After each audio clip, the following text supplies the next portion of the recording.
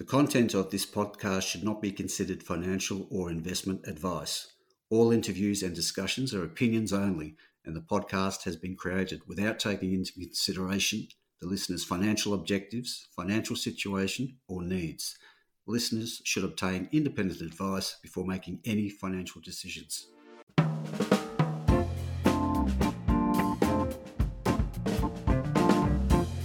G'day, this is Barry Fitzgerald, Garran Pero columnist for Stockhead. Welcome to another edition of the Explorers Podcast.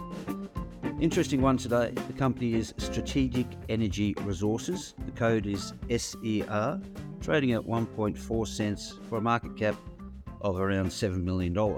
So very lightly capitalised. This is an explorer with a bit of a difference. It describes itself as a specialised undercover mineral explorer and project generator focused on greenfield frontiers in Australia. So essentially it's looking for the next generation of giant deposits. And to that end, a few things have been gelling on that front for the company recently. And we've invited in Dr. David Di Tata, the MD, to give us a rundown on where the company's at. G'day, David. Welcome to the podcast. Afternoon, Barry. Great to be here. Interesting because despite that modest market cap, I'm hearing a lot around town about we should be watching this Kenobi joint venture in northwest Queensland, where you've got magmatic nickel sulfide targets that you're drilling, and it's in a joint venture with Fortescue Metals. So give us a rundown on just what's happening at Kenobi. The Kenobi project, it's all started back in 2016 when it was a high-grade gold project. I came to the company and that was an existing asset. And we followed that up with a couple of drilling programs where we continued to understand what was happening at the project. We extended the strike of the gold, but it remained deep, so 600 plus metres. And for a junior explorer to raise capital to continue chasing something at 600 metres is very difficult. So we then turned to the greater area and the drill holes that surrounded it, which are outside of tenure. We quickly discovered there were over 30 drill holes that really no one had paid any attention to. Anglo-Ashanti had a crack, Anglo-American, all of them had identified nickel in the region and other base metals, but no one had really given it the effort that it was required. So we took this approach of being an undercover explorer and project generator and decided we'd capture the whole belt. And turned out we could capture 1,800 square kilometres without anyone else in or around us, simply because for the perception is it's too deep.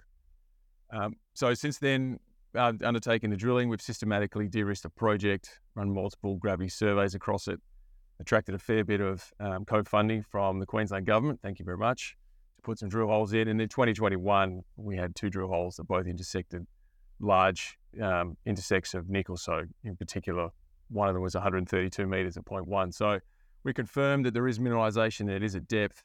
And from that point onward, we systematically de-risked it further in the event that we would need to raise money and do the next drill hole. Now, for the past 18 months, we've been back and forth with discussions with a number of majors who are looking for tier 1 style deposits at depth. And one of those is Fortescue. And around the middle of the year, all the dancing led to a conclusion where we signed a joint venture. To put the joint venture into perspective, FMG are looking for tier 1 copper deposits undercover. And they have the budget to look. And the search base is our search base. So we are aggressively now on ground. We've announced already that we've put our first drill hole. We started earlier on in the month.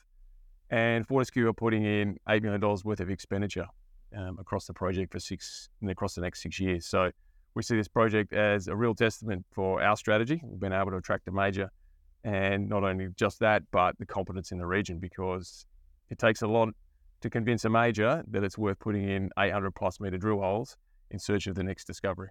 And I understand the initial program targeting a magmatic nickel target and 3 IOCG targets. Is that right? That's right. We managed to secure more funding from the Queensland Government's CEI program to advance a magmatic nickel target, and we generated that target independently.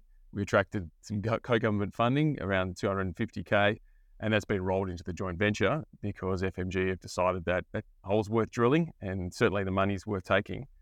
And then following it up with 3 targets that FMG have identified, prioritised, and are of the belief that they should be drill tested. And these targets range in depth from 800 to 1,200 metres.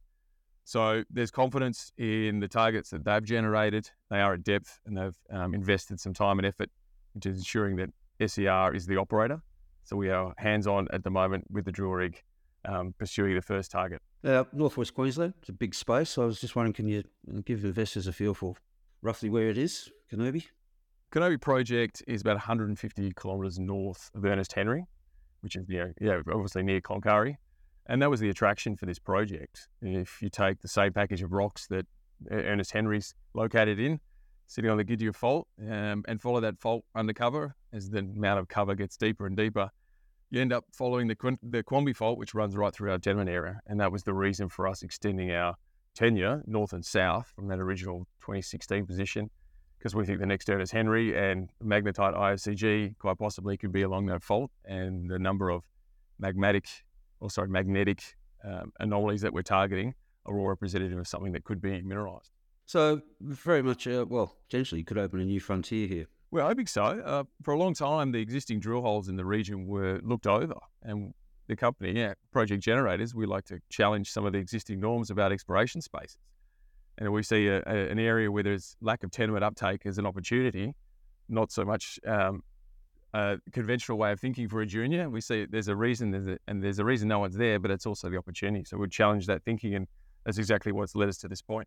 So any feel for when the ever impatient market might see some assay results from this drilling program?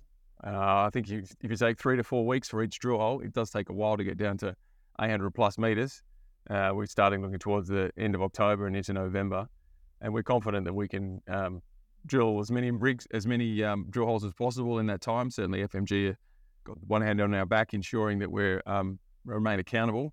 And so from that point, end of October right through to December, we should have some results.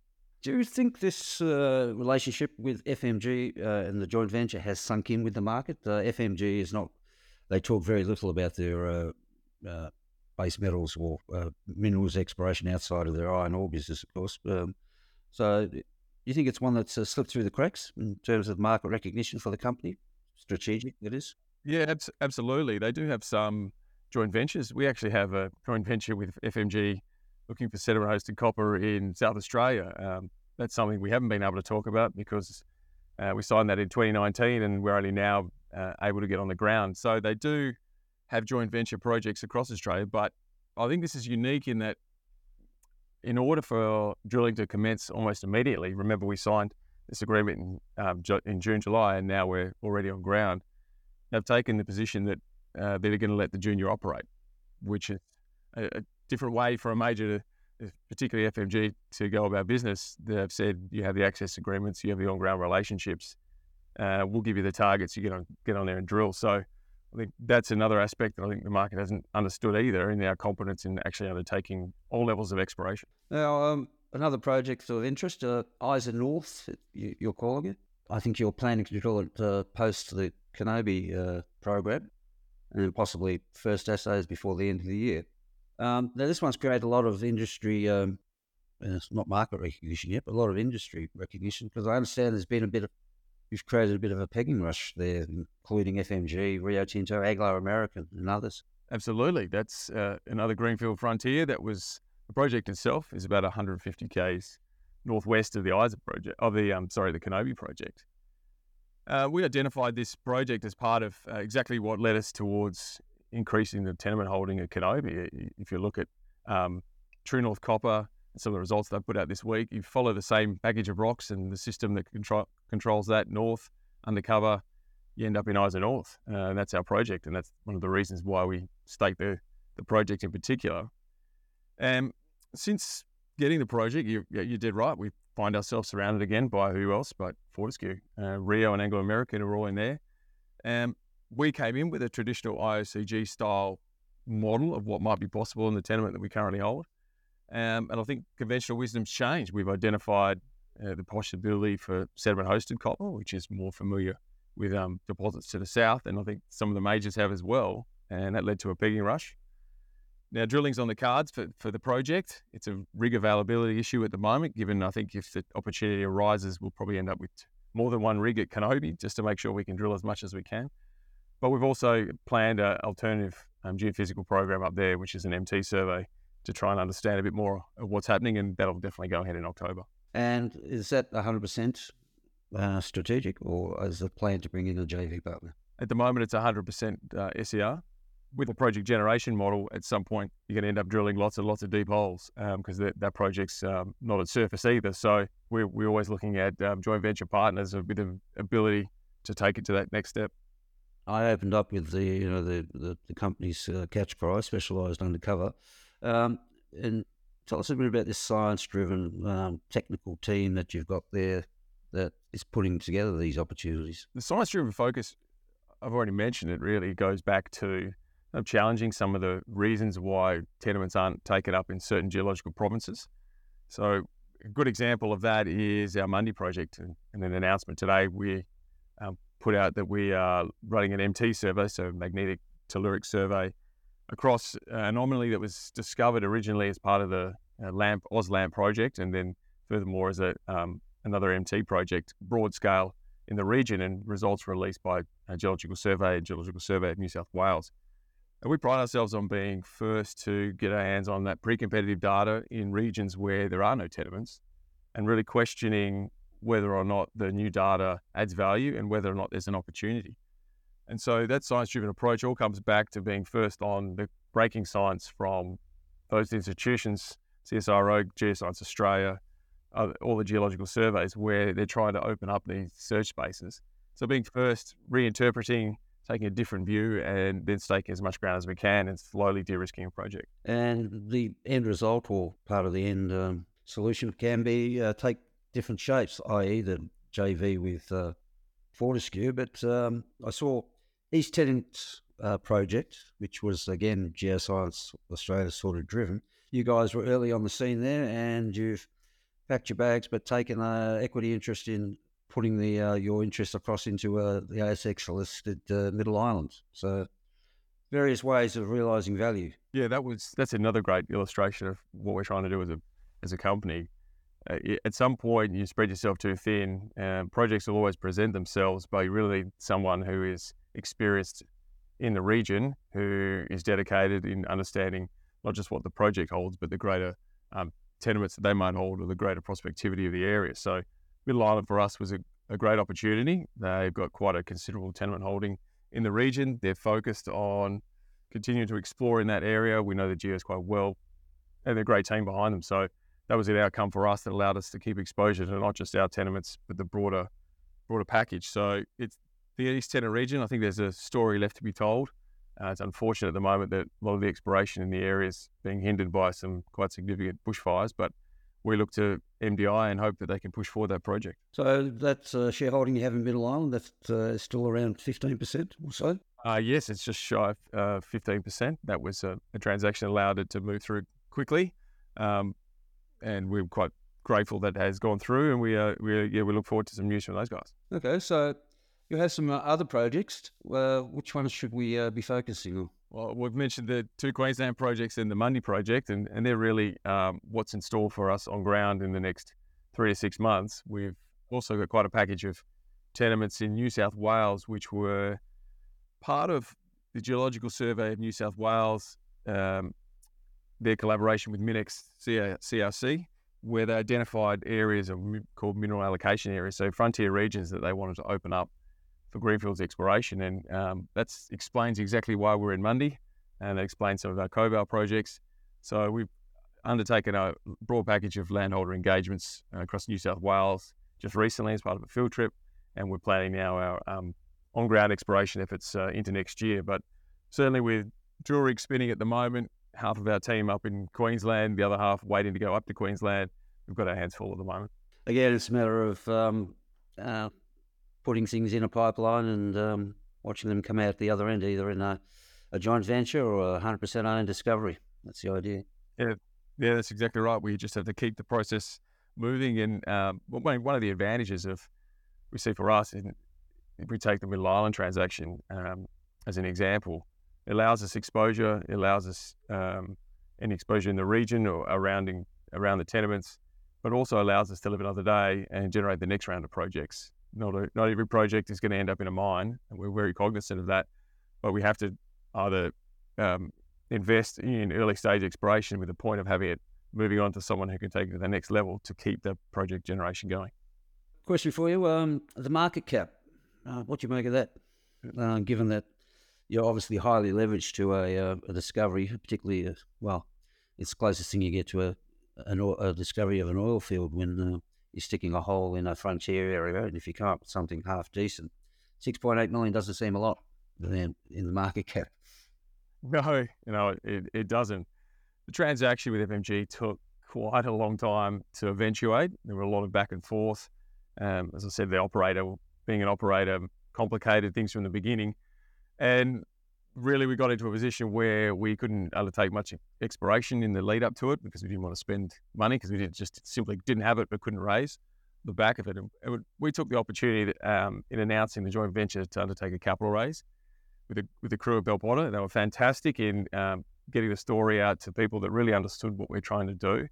I suppose we lost some of the upside there. We could have announced and then gone into a capital raise, but we thought that we should be rewarding our current shareholders and new investors into the company. So I think that's probably put a bit of a cap on it.